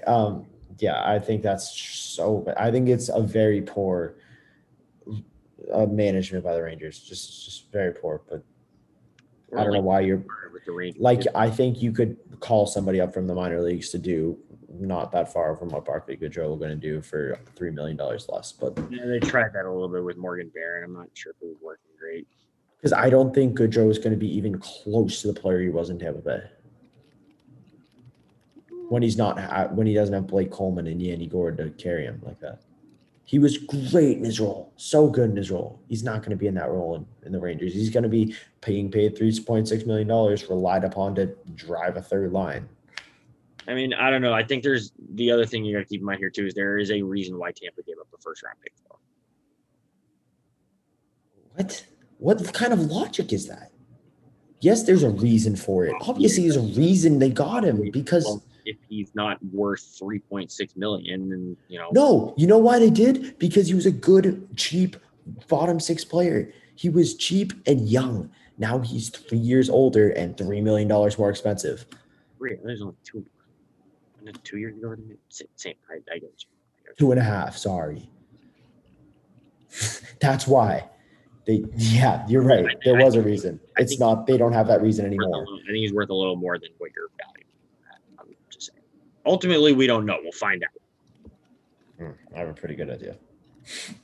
Okay, so let's start with a trade that didn't make any sense for Carolina. They traded their starting goaltender, Alex Nedeljkovic, to the Detroit Red Wings in exchange for Jonathan Bernier, who's a free agent, and a third-round pick. Yeah, that's one of – and they said they didn't want to pay him. They said they didn't want to pay him, he signed for $3 million. Yeah. Well, and now they just don't have a goalie. Did you see what I forget who was it? Somebody with Detroit, like they asked him about it. Like, I don't know, you gotta ask Carolina what they thought of him or something like that. No, he said you're gonna have to ask them why they were comfortable doing that. Yeah, like just the most obvious, like just what the fuck are you doing, Carolina? Like without explicitly saying it. Yeah, it didn't make any sense. Right. They literally don't have a goaltender now. They had a good young goalie. He's average. Honestly, I think he could be an option for the Bruins. As a backup. Wait, who is this? Jonathan Bernier. Hmm. Walking meme with the Leafs, but so that's right. Yaro's gone. Jadot. Duka might be gone too, though. No, yeah. Here's the current goaltending situation for the Carolina Hurricanes. Jonathan Bernier, UFA. James Reimer, UFA. Peter Mrazek, UFA. Wait, Bernier and Reimer are on the same team again? Yeah. That's mean, they're not really, but they don't have a single National Hockey League goalie under contract. So that's sad. That doesn't make any sense to me. Okay, next one. Actually, we'll tie the Flyers ones in together here. How about that? Okay. Arizona Coyotes acquire Shane Gostisbehere, a second-round pick and a seventh-round pick from the Flyers for nothing.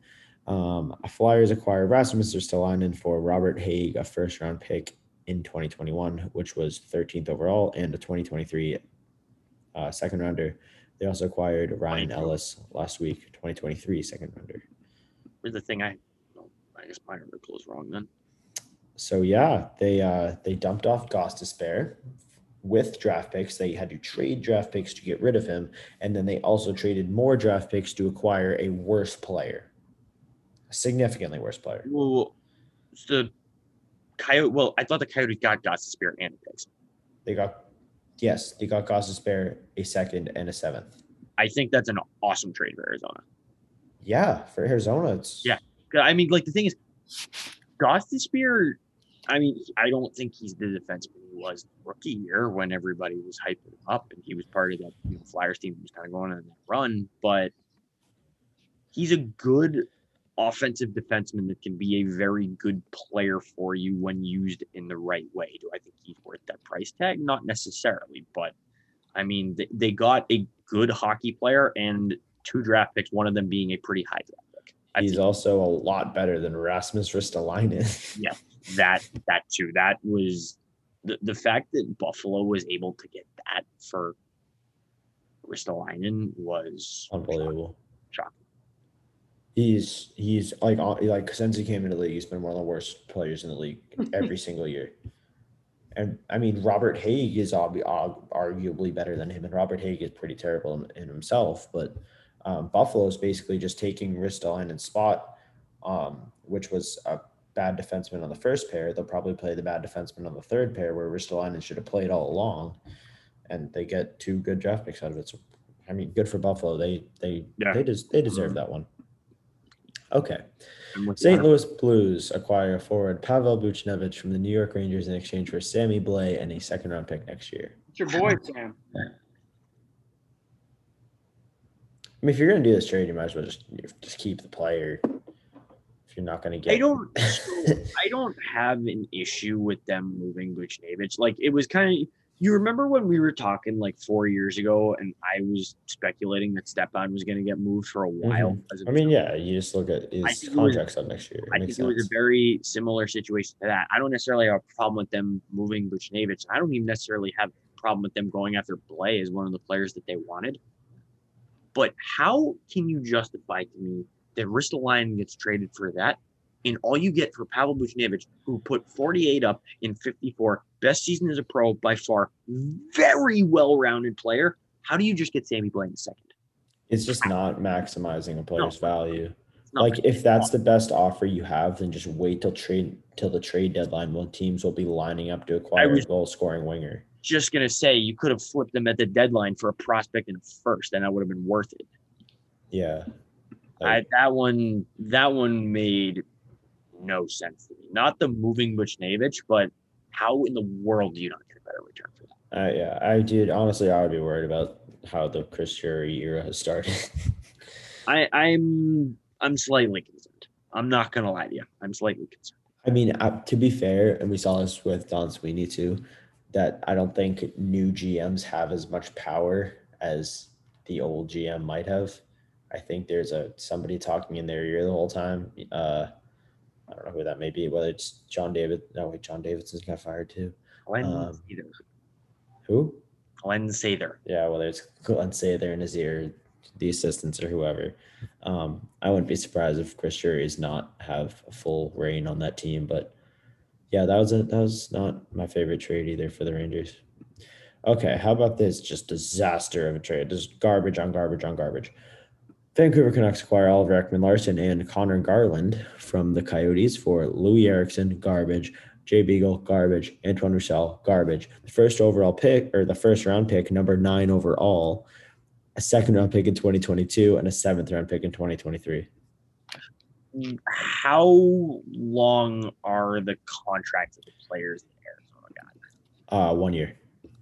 And Oliver Ekman-Larsson is it's slightly retained. I think that's an awesome. Well, I mean, not actually. Hold on, yeah. Roussel 1 year, Beagle 1 year, Eriksson 1 year. Yeah, all 1 year. Not awesome for Arizona because Garland's a very solid player that a lot of hockey teams could use. But I mean, if those guys are all just 1 year deals and you get 3 prospects out of it and you get rid of most of that OEL contract because he hasn't been very good for a while, I think that's. The Vancouver Canucks will be paying Oliver Ekman-Larsson $7,260,000 through the end of 2027. Yeah, it's a horrible deal. Congrats on Connor Garland. What are you doing? I don't know. Okay, you get a decent player. Garland's a good player. You get a decent player. You're also giving up the number 9 overall pick. That's so bad. I didn't realize how bad this was until now. And a future second and a 7th because the 7th is a GMs absolutely love to blackmail each other for 7th round picks. It's hilarious. Dude, look at any trade. There's just a random 7th pump thrown in there because some guy was like, all right, we're not doing this unless you give us another 7th. And was the Nick Holden deal with the Rangers and the Bruins? What was that? Was that Holden for O'Gara in the 7th? The Rick Nash one had a 7th in it. Did it? Yeah, it was. Was it the first, Spooner, Bolesky, and a 7th? That might be one thing. That trade might still be the gift that keeps on giving. By the way, yeah, I mean that worked out, but this trade for Vancouver is a shame. They're honestly a shame because you got Besser, Peterson, and Quinn Hughes and Thatcher Demko, and that's such a good core to have, and they are just gonna waste it all. Like, look at JT Miller. That's a good player, but they wasted assets to acquire him when they weren't going to win. I think Jim Benning would be I've heard this somewhere that he would be a good assistant GM. Put it that way. But he's the GM, and I think he's very dumb. I like JT more though. He's a fantastic player, but a team in a rebuild should not be sending first-round picks to acquire him. Would have been nice if he could have played that consistently on Broadway. Yeah, I mean, the Canucks they're gonna waste some very good players' primes, and that's just too bad. I don't disagree, my friend. All right, Chicago Blackhawks acquire Seth Jones and number 32, and a 6th-round pick in exchange for Adam Boqvist, a first-round pick, which was what number was that? I don't remember. High, I know that. It was pretty high, and a 2nd-round pick in this draft that just happened. Seth Jones is just and the extension. Yes, and a over 8 years. 9.5. Seth Jones, 9.5. Ryan Lawton tweeted 8.25 by 8. It is. I'm on Cap Friendly right now. 9.5 million. Okay, whatever the hell it actually of 2030. Whatever it actually is, it sucks. This is like, you see what I mean? Going through all these trades, every single one is tied to a bad contract, except Buchnevich. Dude, Seth Jones, he's not. I mean, he is very, very talented, very skilled. His on-ice results have been awful the last couple of years. I mean, he's been playing with Werenski the entire time, hasn't he? Yes, I don't know. A good amount, because Werenski, I think, is a very good player. I mean, he is, but Seth Jones is just, his results this past season were terrible, like very bad, below average, not a good player. Can you turn it around? Yes, he's very skilled. I think it's possible that he can, but why are you committing that sort of money to somebody who hasn't been good in a while? I think it's as simple as that. I completely agree. So it's like, and they had just done such a good job moving Duncan Keith. Is Adam Boqvist better than Seth Jones? No, he's not right now. I would say no, but I would say in maybe 2 years he might be. Yeah, that would look really bad in 2 years if that's the case. But I don't think this is that. Someone compared this to the Phil Kessel trade in 2008. Close. Kessel still had a ton of tank. Jones was still a good player at that point too. I think Jones hasn't been good. I mean, I know I'm gonna speak up. I'm gonna dip my feet into your playbook a little bit with the advanced numbers. His advanced numbers have not been good for a while. It's not even advanced numbers. It's just looking at the regular numbers that just say he's been on the ice for a lot of goals against. Like, these aren't advanced. So the plus minus? The old plus. Sure. If you want to look at plus minus, or just goals and shots against. Yeah. Like, it all matches up. Okay. Columbus acquires Jake Bean from Carolina for 2nd rounder. I think this has a potential to pay off. You know who's picked 1 pick after Jake Bean? I said this. I've never heard the name Jake Bean in my life. So Jake Bean was picked 15th over. Jake Bean was picked 15th overall in 2016. Charlie McAvoy was picked 16th overall. That's a tough look. He got buried in Carolina behind their glut of defensemen there. Yeah, they have. It's kind of been acknowledged that he's an NHL defenseman who hasn't been able to just get the time. So I think that straight could pay off for Columbus. They give up a 2nd rounder. Is that 2nd rounder ever going to end up as good as Jake Bean? That's a gamble you take, right? He's like young, good puck mover. I would honestly take that bet for Columbus to replace Seth Jones too. I think that's a great deal. If your analysis is true, I think you broke it down wonderfully. I just straight up don't know who Jake Bean is, but I'll take your word for it. Los Angeles Kings acquire Braden Burke, Tyler Steenbergen from Arizona Coyotes exchange for Cole Holtz and forward Bokanji Imama. Sam, thoughts? Imama. When did this trade happen? If any of these trades happened after 6:45 on Friday night, I don't know anything. I was joking. That's a bunch of random views. I know Tyler Steenbergen because he scored the game winner in the World Juniors. I was going to say that did not sound like a very legitimate. A couple of years ago. He did. He scored the game-winning goal in the World Juniors for Canada 2 or 3 years ago. Whatever one was in Buffalo, that was super lame. What do you mean? The one where they did the outdoor shootout and everything? That series ruled, dude. Yes, that was cool, but I thought that World Juniors was very lame in Buffalo. They just kind of worn out the Buffalo Toronto area. The crowd didn't really seem into it. Like, okay, Philadelphia Flyers acquire Cam Atkinson from Columbus in exchange for Jacob Voracek. Little blast from the back past there a little bit. Yeah, both players. I don't know if Atkinson needed a change of scenery, but they were saying that Voracek needed a change. He's still a good player. Gets paid a lot. Still a good player. Atkinson has 4 years left at $5.8 million. He's 32, so not the best, but still a pretty decent player there. It's a man's trade, honestly. It's like a 1-for-1 of two. No, I'm not gonna say huge hockey names, but like if you follow the game decently closely, like names that you've definitely heard mentioned a good amount before. Like it's Voracek 3 years left, 8.25. Yeah, I mean, Columbus is kind of taking on more money to get the better player, right? Whereas Philly's shedding a little bit of money to get a little bit worse, I guess. Philly's trying to change stuff up. I think Voracek was part of it. Rasmus Ristolainen in the you got to save that money for Rasmus, baby. You got to remember how everybody was talking about Voracek like when we were in middle school, like 2014, 2015, like right around that time period. No, I maybe it's because I watched more than Metro Division than you do, but like, he's good. He's a very good player. Like Giroux and Voracek, like I was in middle school, was like such a talking point for them. Yeah. Okay, Minnesota Wild acquired the 127th overall pick from the Montreal Canadiens in exchange for the 150th overall pick and the 214th overall pick. Seriously. All right, that was the last one. That was the last trade. I thought there were more. No, that's all we've had. What about Hyman? That was not a trade. He's going Toronto was demanding a second round pick for him.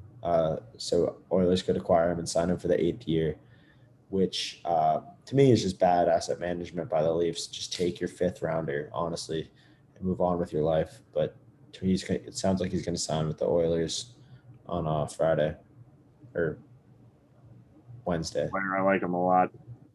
Yeah, I mean, yes, but also that's the thing about the NHL. Every team should want guys like Zach Hyman and Barclay Goodrow on your team, but in order to have them, you have to pay them to the point where you're going to hate them. Yeah. That's why you have to know when to move on. Yeah. Well, and that's why you draft and develop guys like Barclay Goodrow. I'm not out on Barclay just yet. One more thing I do want to bring up, and it was probably the biggest talking point of the entire draft, or actually lack thereof. There's a figure in the National Hockey League who had something in common with all three of us this weekend. We were all at Fenway Park over the course of the weekend, and so was Jack Eichel on Friday. You know who didn't get moved from Buffalo, however, before the draft with draft picks and everything, was Jack Eichel. What do we think of that? I think I'm very surprised.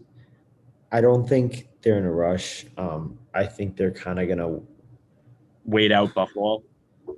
Yeah. I don't dude, the GM was like, I don't even know if he's skating or not. He's like, I don't know where he is. I think teams building on the vineyard. He's building a house on the vineyard. I think teams are you see the Rangers offer, they weren't willing to trade Braden Schneider or Nils Lundqvist. Good prospects, not guys you deem as untouchable for Jack Eichel. Yep, I agree. I think teams are going to wait him out. I also do think teams are weary of his health history. Do you see the neck? I'm not sure if it was just the Rangers or if it was everybody. The Rangers couldn't get access to his medical records. If you're trading what you're going to trade and pay him what you're going to pay for him, you want every bit of info. I think you need to be confident. I think teams are very weary of that and are also taking advantage of that by trying to lowball Buffalo and a rookie GM who got nothing for Taylor Hall. Well, that's the other thing too, is the other, Buffalo has zero leverage in this situation. No, that's not true. They can keep him. What are the odds that turns a very toxic situation better? Because if the situation gets worse and worse and worse, like we think it is, especially because they also just shipped Sam Reinhart to Florida, so they're doing a little. That's true. Where did that trade? Why isn't that trade? I was kind of wondering that myself. All right, Sam Reinhart for Devin Levi in the 2022. Little deviation here. Yeah. Devin Levi was Canada's goal in the World Juniors. I think Florida obviously doesn't need him. I think another good move for Buffalo. I think you're a bad team. You need to flip guys. You need to flip guys for future value. I think. If you can. They could have stopped at the Rick Line deal, and like that would have been enough of a haul for an entire offseason. Yeah. But I think it's gonna be for them. Yeah. No, Panthers are probably gonna be good next year, and I don't really like that. So. I don't like trading first-round picks a year in advance because that's a dangerous game. Who is it when Colorado almost won the lottery after being like dirty because what was it, the Duchesne trade? Yeah. Yeah. And San Jose this year. San Jose didn't have their first-round pick because of Carlson. True. And Phil Kessel obviously is the main 100%. Main example there. 100%. But like back to Eichel, like the odds are that the direction that Buffalo's going in right now. Like, I mean, in what alternate universe do you see that relationship like improving? Like, I just don't. It's not. Yeah, that's I know that's the thing. I just don't see any way. And if it doesn't, and it keeps deteriorating, that's going to take more and more leverage away from Buffalo and put more and more leverage into the other team. So, like, sure, theoretically, you can say. Like, oh, well, Buffalo could just keep them. Well, it's like, yeah, but what's probably going to end up happening with that is they're going to lose, then they're going to have to flip them for, the packages that all of my Rangers fans on Twitter keep throwing out where it's like, oh, we'll give you like, Kravtsov in a first and Zach. Anders Bjork in a second. Yeah. So, what's up, Billy? I said he's the GOAT, Anders Bjork. Yeah, he's going to have a good season in Buffalo this year. How did he do after the trade? He did pretty well because he got an opportunity to play. That's all I ever needed. All right. All right, we need to do random players quick because I'm at 6%. Oh, I didn't think. I thought we were doing an Olympic event. Okay, fine. We'll do that. All right, what are we looking forward to watching in the Olympics? Well, honestly, you know what I was going to tell you? I was going to tell you golf, but all of these good golfers are getting sent home because they're testing positive. So it's You're a joke, dude. You are a joke. I like watching golf. You said what Olympic event, and you choose golf that you can watch. That's not an Olympic event. Let me tell you this much. I'm not a very big summer Olympics guy. I'm a Winter Olympics guy. I just am not into the summer ones nearly as much. Yeah, it's also hard because you're out doing a lot of stuff. You know what I mean? Like it's just right. And like 2012, I remember a little bit. Water polo was always very fun to watch. That was mine. None of the players, but it is electrifying to watch. I love it. It's fire. It is that one. I always used to think they were standing on the bottom of the pool. Now I know that they're not actually standing on the bottom and they're actually treading water, which makes it just incredibly that much harder. I love water polo. Johnny, what you got? Black screen. He's dead. He's legit. He is black screen. He's actually Pat. I would put a close runner up. Maybe not a close runner up. I think the swimming is really fun. Either way you slice it, I think the swimming's cool because it's just hype, and you can just see like everyone's within a hand's distance of one another, pretty much, generally speaking. All right, I'm back. I got my charger. And then water polo has got to be one of the most physically demanding sports out there. Oh, dude, you're busting your ass the entire time, and you're getting hounded in that pool too. Yeah, like you're getting bodied, like punched in the face. I know. Just like drowned for a couple seconds. They legit wear like those helmets or whatever. I mean, I don't think helmet's the right word, but like whatever that head protection they have for your ears. Yeah, you're getting waterboarded like 95% of the time. Yeah, literally. I know. I love just like, I don't know, nothing's going on too in the Olympics. We got some USA versus Argentina women's volleyball on the screen right now. You're never going to watch that outside of 4 years from now. You're not going to watch that again for 4 years, and that's what's cool. Like you get to watch this stuff. Baseball's back in the Olympics though now, isn't it? Yeah, it's the same thing as what hockey was a couple years ago. Though. And you say golf. I'm not a big. I didn't put a lot of thought behind that. I'm just not a huge Summer Olympics guy. I get so into the Winter Olympics. I agree. Winter's more fun, but I still think it's fun. Hockey, bobsled, skiing, snowboarding, all of that stuff. Like even Olympic curling is kind of fun to watch. I love it. This year? What's up? Yeah, Olympics are in 6 months again. Because everything got 5 months. Yeah. But no, I love just tuning in. It was like table tennis on today. I'm like, at what point do you become professional at this and not just like good? At what point do you really commit to it? Like, imagine having to what do you do for a living? Oh, I'm an investment banker. I'm a firefighter. I'm a salesman. I play ping pong for a living. No, I bet those guys have other jobs, honestly. No, yeah. I know, but I mean, yeah, no, I know. It's I've never been able to wrap my head around how that's an Olympic sport. Not to knock anybody, because the guys that play it at that high of a level, they're incredible at it. It's just you think of the table that your buddy has in his basement where you guys you play for 2 hours on a Saturday night and you have a game on in the background or something like that. You never think of it as an Olympic event. You know what I want to watch this year? It's brand new. Surfing. What? Surfing's an Olympic sport now. It got added. It did. Oh, my roommate is gonna be tuning into that. I looked at the wave. It wasn't like huge waves. It was just kind of like Cisco waves that just roll in, but they do the whole like curve up on it and down. Is it cool. Is it like a wave pool, like are the waves generated or is no? It I mean, it is in the ocean, but it's obviously in like a perfect spot, and they need perfect. Yeah, conditions. I was wondering because conditions can change a ton. So is it like where you're doing it in a wave pool, or I wasn't sure. Yeah. No, I believe it is natural, but they need the right conditions. Yeah, makes sense. And kind of cool too. No, I just think the whole thing's cool because you watch every 4 years and that's it. But you tune in and you're like, oh, it's kind of cool. Like, I think the swimming is cool to watch. There was a really close race earlier. The Canadian woman won. Yes, I saw that. Yeah, the bronze was like a 1/100th of a second difference or something. How much do you think? I think that's because they're all within a very, very close distance of one another. Yeah, Sam, what was your thing? I was just like, how much of the swimming thing you think is just because we're, Americans and we've grown up watching Michael Phelps every day? That's part of it, but I think it's cool to just see the competition and how close it is. Yeah, no, I agree. I think that's cool. Do you have a list diving of the sports? Diving's kind of fun too. Yes, I agree. I was watching weightlifting earlier. Yeah. Ooh. That's cool. Yeah. That was cool. I'm just like, they're not doing very much, but I like it. They're just lifting these big weights. Let me see what else there is. I wanna find those. Winter Olympics are so much better. Baseball. Yeah, what is 3v3 basketball? It's just like half court basketball. That's kind of cool. I think. Yeah, except for the fact that the United States is legit mailing it in. Yeah, they are packing. They are trying.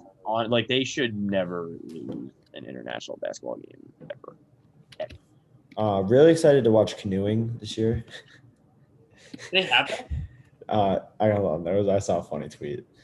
It was something, you know Robert Stock. He played for the Red Sox a bit last year. Probably seen him show up in my Twitter feed. Yeah. Oh, he's really funny. He's kind of just this like MLB bum, but he's funny. He tweeted, "Award $1 million for winning gold in Olympic events, and I'll actually start believing the athlete pool for events like canoe slalom includes more than the 10 people in the world that have access to the canoe slalom practice facilities." I think that's funny. That's a good tweet. Let's see.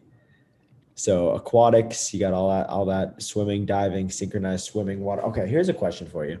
In synchronized swimming, if one synchronized swimmer drowns, does that mean the rest of them have to drown too? Or do they just continue the bit? That's dark. It's a fair point though. It's a fair question. Do you commit to the bit and take home the gold, or you are a sick human being? You know that. Bad boy. Archery, badminton. Yeah, badminton. That would be cool. I would tune into that. Oh no, that's a winter event. I was gonna say the thing where they do the cross country skiing with the guns on their back and like they pull. Oh, that's what's that called? Biathlon. Yeah. That's a very good one. That's a winter Olympic. Baseball and softball, basketball, boxing. I get to watch canoeing. Masahiro Tanaka pitch again. Oh, really? That's cool. Yeah, I'm very excited about that. Wait, Cycling. what happened to that guy? The Yankees let him walk. What happened to him? One of my favorite Yankees. He's such a gamer. Cycling. My dad loves that. You got track, road, mountain bike, BMX, equestrian. Hilly, that's your sport. You're gonna be watching some equestrian. What is equestrian? Horses, dude. Horses. Right. You're gonna be betting on them. Oh, why did I say what is equestrian? Fencing, soccer, golf. I'd probably watch soccer if there were fans, honestly, but I feel like kind of Soccer can get hype. I'm rooting. gymnastics is cool. I was watching that a little bit earlier. Yeah, gymnastics. We always do. The United States always does pretty well with gymnastics. The thing is, in the winter, the prime time is always the figure skating, which I have no interest in. But now prime time is gymnastics, and that's kind of cool. I'll watch that once every 4 years. I can't think of a bad Winter Olympics event off the top of my head. I know I keep bringing it up. I think I don't like figure skating. I think it's lame. I like figure skating. Watching those people like so smooth. Handball. I would tune into some handball. So I think that's the only national team the U.S. doesn't have in Olympic sport. Yeah, I was just say it's because one of my buddies is Icelandic, and I've heard him mention handball a couple times. Like, what in the world are you talking about, dude? Yeah. Field hockey, which is just listed as hockey here. Judo. I'm not familiar with judo. Not either. No. Karate. Yeah, I knew that's making its debut. Modern pentathlon. What? Modern pentathlon. That's a good one. Pentathlon. Let's see what this is. That is a new one. Modern pentathlon is an Olympic sport that comprises of 5 different events: fencing, freestyle swimming, equestrian show jumping, and a final event combined of pistol shooting and cross-country running. Wow, you're really touching all your bases there. It's a biathlon just in the summer. Rowing. Do you know what bi and penta mean, Sam? Bi is 2, penta is 5. I meant like the same thing, like with the that's more what I'm going for. Rowing, rugby sevens, sailing, shooting, skateboarding. I'm pretty sure that's new. Sport climbing, which I'm pretty sure is rock climbing. I would tune into that. Yeah, that'd be cool. Surfing, I'd definitely tune into that. I'll watch surfing. Table tennis, taekwondo, regular tennis, track and field. That'll be cool to watch. I'll watch some track and field. I imagine that's like prime time the second week. Usain Bolt. Triathlon, volleyball, indoor and beach volleyball. I'll be tuning into beach volleyball, no doubt about it. Remember Misty May Trainer? In I think it was 2012. She's like the GOAT. I remember like being like, "Oh, Misty May Trainer's on. Can I watch her?" They were hype. Mr. May Trainer and Jennings, whatever her name is. Yeah, I forget the other girl's name, but weightlifting and wrestling. That's the last 2. Nothing like seeing 2 guys mount one another. Yeah, Misty May Trainer. Think UFC ever becomes a Olympic thing? No. Something like mixed martial arts? I'll put it at, I think we're 20 years away from round net being a sport. What is that? Spike ball. Oh my God. I think it's going to make waves. You think that's what they're going to call it? Yeah, no, that's the official name of it. Round net. Spike ball's the brand. You're going to be going for that, dude. I'll be there. I'll be in the Olympics. I'll be winning gold. Oh, I wasn't saying going for that. You're going to be trying to make that team, dude. The amount of energy you put into spike ball. Yeah, that'll be me. Volleyball pro. Oh yeah, Misty May Trainer and Carrie Walsh Jennings. There you go. I've heard that name before. The goats of beach ball. I've heard Carrie Walsh Jennings before. I haven't heard of the other one. She's a 3-time Olympic gold medalist. As of August 2012, the most successful female beach volleyball player with 112 individual championship wins. Wow. Oh, 6'2". Can we do 3 random players? I'm getting tired. Okay. I gotta get to bed. Yeah, Haley's gotta get to bed too. So, I gotta think of one. That's embarrassing on my end. I have one. All right, let's. Ryan Lochte. Shut up. See, that is a good one. That's my pick. Be a better random obscure criminal than. He's the best. How was that 5 years ago? That's a really. Yeah. That's a very good question. You know Elliot Friedman, the hockey announcer? Yeah. He did like Olympic play-by-play for swimming one time in Canada for like their national network, and he got his lanes mixed up. And Michael Phelps was just like winning the race, and he thought it was Ryan Lochte. He's like, Ryan Lochte going for gold, beating all the odds. And then it just like M Phelps pops up, and she's like, my mistake. Phelps with the gold. It's like, oh no. Jesus. That's Oh, I can't even remember. This was this player just popped on the screen the other day when I was watching TV. what team? It was like a Red Sox. I don't even know the year, but it was just like an old Red Sox game, and I just forgot about the guy. Maybe not necessarily obscure, but Daniel Nava just popped across the screen, and I kind of just LOL'd to myself. Not obscure because of the Patriots Day home run, but if you took that out of the picture, like yes, that would. But he is a guy I forgot about, and then I was like, that and he hit a grand slam on the first pitch he saw. Sure did. That was cool. That's a good one. I like that. Not your best, but I like that. Good return to the show. So, Johnny, do you have an actual one or? Ryan Lochte did not qualify for this Olympics. That's too bad. He is still in prison. He said it's not the end of the road for him, though. So. Oh, it's the end of the road. Yeah, probably. No, Ryan Lochte's my pick. He's a goat. Stop. He is a goat. He's a weird guy, but he's all right. I have mine ready. So, by September of 2014, like if you thought the Yankees lineup was bad this weekend, trotting out Rob Brantley and those likes, September of 2014 was an animal unlike anything I've ever seen before in my life. The game where Derek Jeter hit the walk-off single against Baltimore, if you remember the Michael K call, it's, Oh, when the pitcher threw a meatball right down the middle, the biggest rigged play in MLB history. Yeah. Literally is. It's, blah, blah, blah, base hit to right field, play at the plate. Richardson is safe. Anton Richardson scored a walk-off run on one of the best baseball moments of the past decade. Yeah. And I think he only guy did nothing, literally nothing.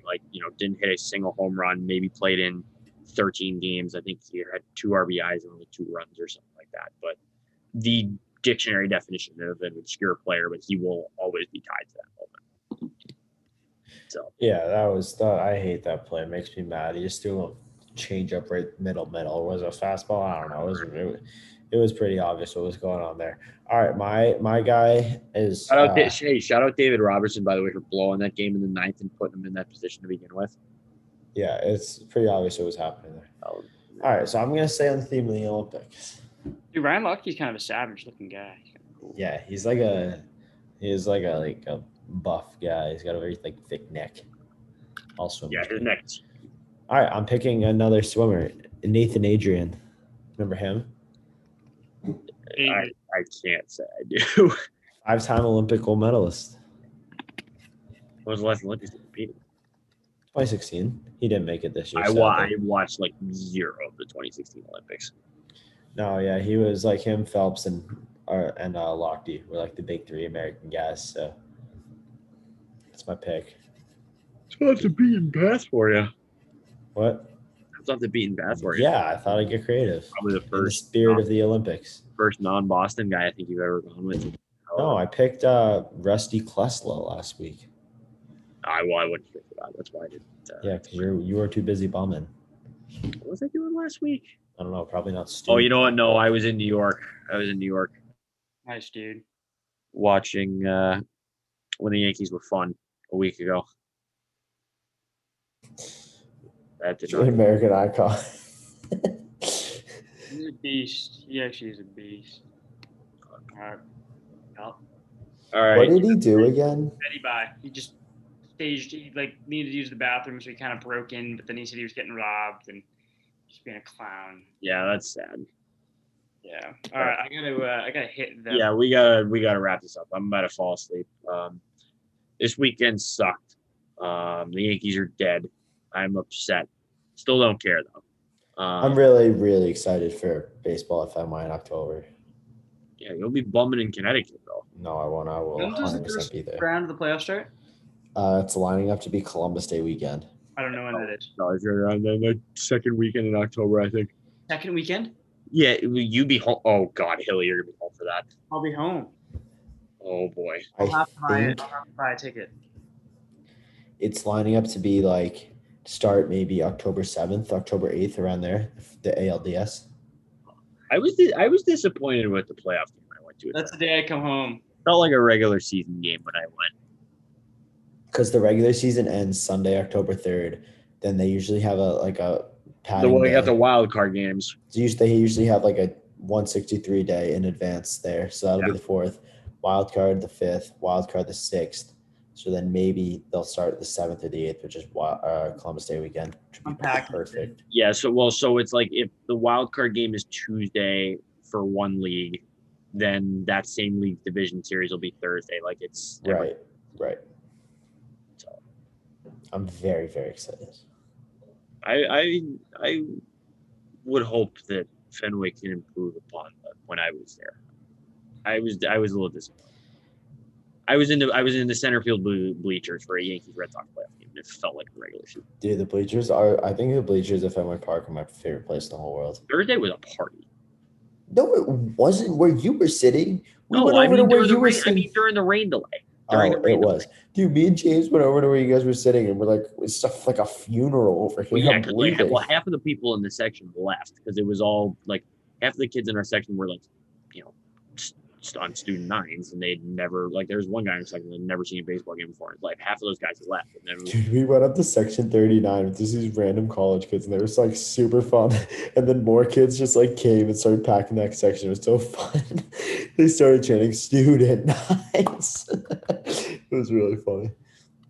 And then when they won, we all just made a pile. It was so there was this one Yankees fan, probably 2 or 3 rows in front of us.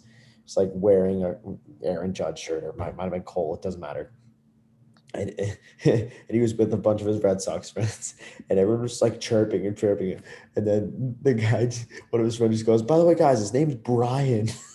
And so they just start chanting "F you, Brian," and just start screaming obscenities at Brian. And it was so funny. So happy that I didn't go with you to that section, because I can assure you that you would have done the same shit. No, it's crazy how much cooler Brian was than you. You would have just left. You would have left. Brian handled it. That's facts. I would have left, and I did leave. When Brian handled it like a pro. Brian just kind of stood there, smiled the whole time, kind of took it, wore it on his chest, wore his pinstripes on his chest, stayed for the whole game. That's not what you would have done. You would have cried and left the stadium. Brian handled it like a pro. I went up to him after, I know I was chirping you, but I respect the hell out of how you just handled that. What I should have done this afternoon too. But